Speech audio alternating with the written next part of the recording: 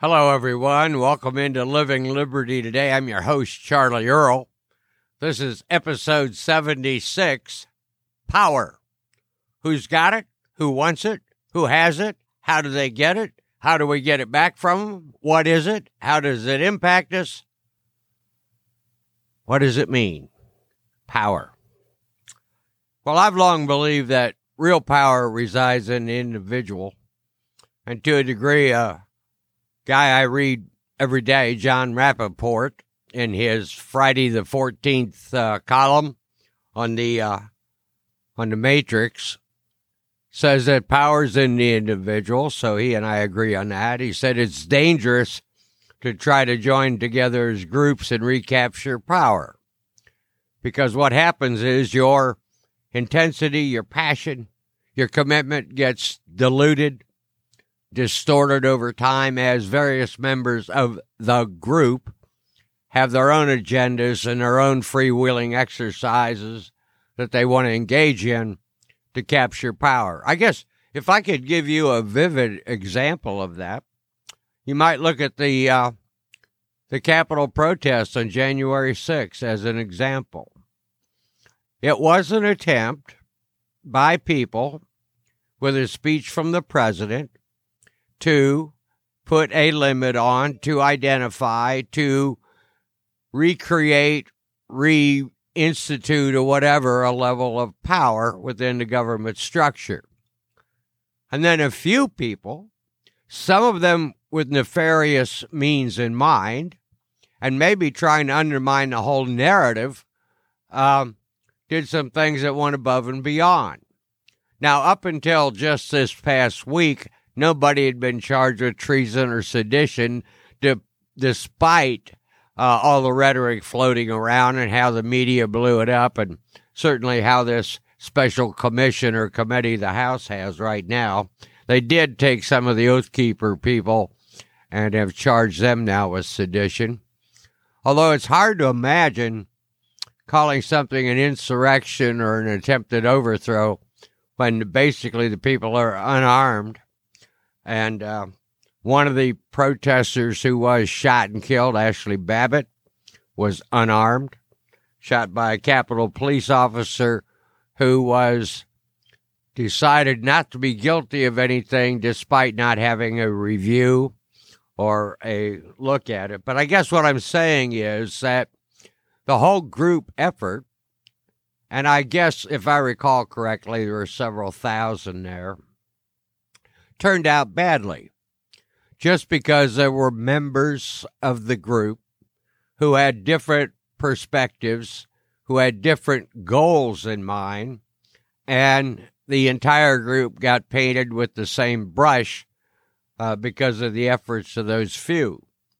So I would argue and agree that working individually is much more pure and pristine than working in groups. But I would also say that when you can join with like-minded people to achieve a goal of recapturing the power of the individual within this increasingly tyrannical government structure we have right now. But I would argue that do it more in a sense of recruitment rather than a sense of action.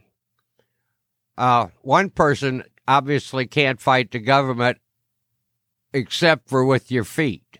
And I see this across all generations where people are now trying to acquire an acre or so and have a garden and raise chickens and things of that nature to try to get under the thumb of government. They may not be politically active or vocal. They may not be marching on state capitals or courthouses or in Washington, D.C., but they are voting with their feet. They are stepping out of the mainstream way of dealing with things, looking to government for all the answers. We also see it, too, in what they call the Great Quit, where people are leaving their jobs. We're wondering what's happening to them. There's a shortage of workers. There are a number of things, I guess sociologists and economists have been looking at that, trying to determine what it means.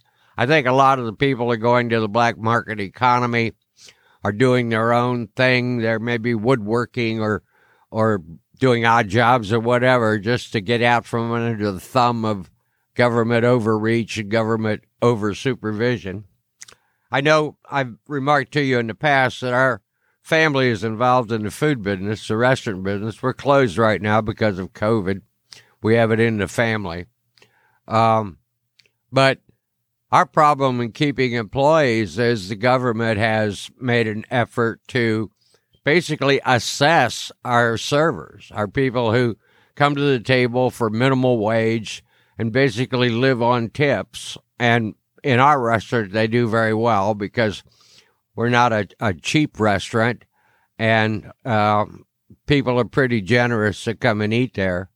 But yet the government assumes a certain amount of tipping and basically automatically puts it on their payroll account. And I'm sure some of our servers, at least the ones who've thought about it, find that really bad. Yeah, granted, if they exceed that number, you're certain it's going into their pockets and not being reported, or has been historically in the past with that.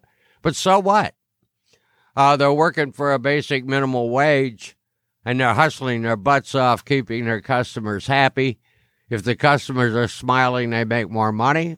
If they have a bad day and growl at their customers or treat them poorly, they have a terrible day. Why should the government determine ahead of time what that is worth when the government doesn't even come there to eat? And I'm talking, of course, in the broader sense of government. So power is the issue. When you have a fiat banking system, it just prints money willy-nilly. They're going to cut back now, raise interest rates. I've seen predictions where they may raise it as much as 6 or 7 times this year, which they're going to find out they have no control over inflation. I've also seen where a friend of mine, Doc Treese, posted on Facebook a story where the acknowledged inflation rate is about 7%, but since they changed the market basket, the things they measure to indicate real inflation, it's more likely closer to 14%. Figure that 14%, that's $1 out of every $7 is gone. You're operating on an 86% factor with your dollar right now. And I don't expect it to get much better in the near future, at least. So anyway, okay, I got a bunch of articles I want to share with you today. And as I typically do, if you want to go read them and learn more about it, fine, or you can just take my synopsis and go from there. In the Inside Wall Street with Nomi Prins, this is from Friday, the 14th. She had basically a Q&A section with people who write into her and either propose things or ask questions. And one of them said it's time for a new gold standard. I would agree. You know, things have gone to hell in a handbasket since 1971. Thank you, Richard Nixon. But anyway, the problem with our fiat money today and our central banking, and I would say all the major banks, government, and everybody, is not that we're not on a gold standard. I mean, anything as a standard would function if it was a stable standard that basically reflected reality. Our problem is we have no standards right now. And I would say that is not only in economic and fiscal sense, it's also in the moral sense. We have no standards right now. Another article I want to suggest to you, and this is a pretty big one, but it's from the Breitbart Business Digest, that also from Friday the 14th. They talk about their top stories from the news desk. They say it's been an odd few months of denial and confusion. They start off with October sales figures and other sales figures that they expected them to be flat. Retail sales were down 1.9% that they can track. Now, think about it. That includes everybody. The Amazons and the mom and pops. I would argue that if it is down a little for Amazon, it's down a lot for mom and pops and the local stores. This whole pandemic thing and the government's overreaction to it is going to kill a whole lot of small mom and pop businesses. So they're colluding friends, the big corporations, the national retail chains and all that will come out of this benefiting, I guess, in the end, unless those people with chickens in their backyards and calves in the backfield manage to evade a lot of that or avoid a lot of that stuff going on. One of the articles in this, factory production unexpectedly plunged in December, which makes supply constraints even worse. So let's say theoretically they get the logistics straightened out. Not going to happen soon, but if they were, then the manufacturing's behind and the shortage of goods and services and products will continue. And consumer sentiment is dropping because of the inflation and other things. And I would argue that the whole reaction to this COVID mess is probably the leading indicator of that, although most people's surveys have shown are more concerned about the economy and inflation than they are COVID, which means that the constant screaming about COVID, wearing your mask, keeping your 6-foot distance, staying in your homes, not going out, being isolated if you're unvaccinated, if you're treated like a non-entity, a non-citizen, maybe a non-human. All that stuff is down the line for people's concerns. They're more concerned about their ability to live and sustain life. So it's going to be interesting to see how that plays out and what impact it has as people gradually begin to go with the flow to, I'm tired of this crap. I'm really tired of this crap. So it'll be interesting to see how that plays out. Crypto's taken a hit in the last week or so, but Luke Lango at Hypergrowth Investing from Saturday the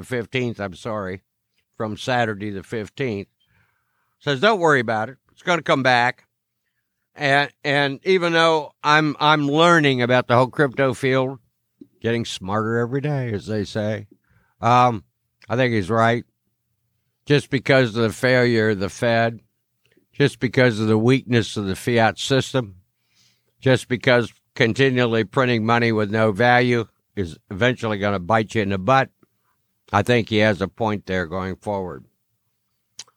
And Ned from the Organic Consumers Association on Saturday the 15th, newsletter I get from Colin Toddhunter, he writes, basically, I'm going to give you a short quote here. Farmerless farms manned by driverless machines, monitored by drones, and doused with chemicals to produce commodity crops from patented genetically engineered seeds for industrial biomatter being processed and constituted into something resembling food.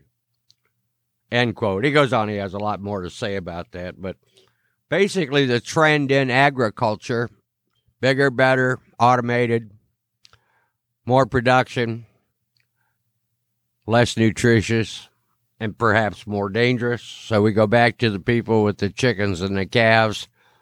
The reason may not be because they fear an economic collapse. It may be because they're worried about the quality of the food that they eat and feed their children. And so there are a number, I should say, of driving impulses with this whole move right here. And then from Doug Casey on Saturday the 15th, said the monetary system is self-destructing at an alarming rate and reaching the end of its shelf life. Central bankers, probably more accurate, and those behind them understand all this. They know it's not sustainable. So they're covering their butts. You might want to do that too. Well, that's Power. That's Living Liberty for today. I thank you for joining me. Remember to stay free, be free, and live free. I'm Charlie Earl.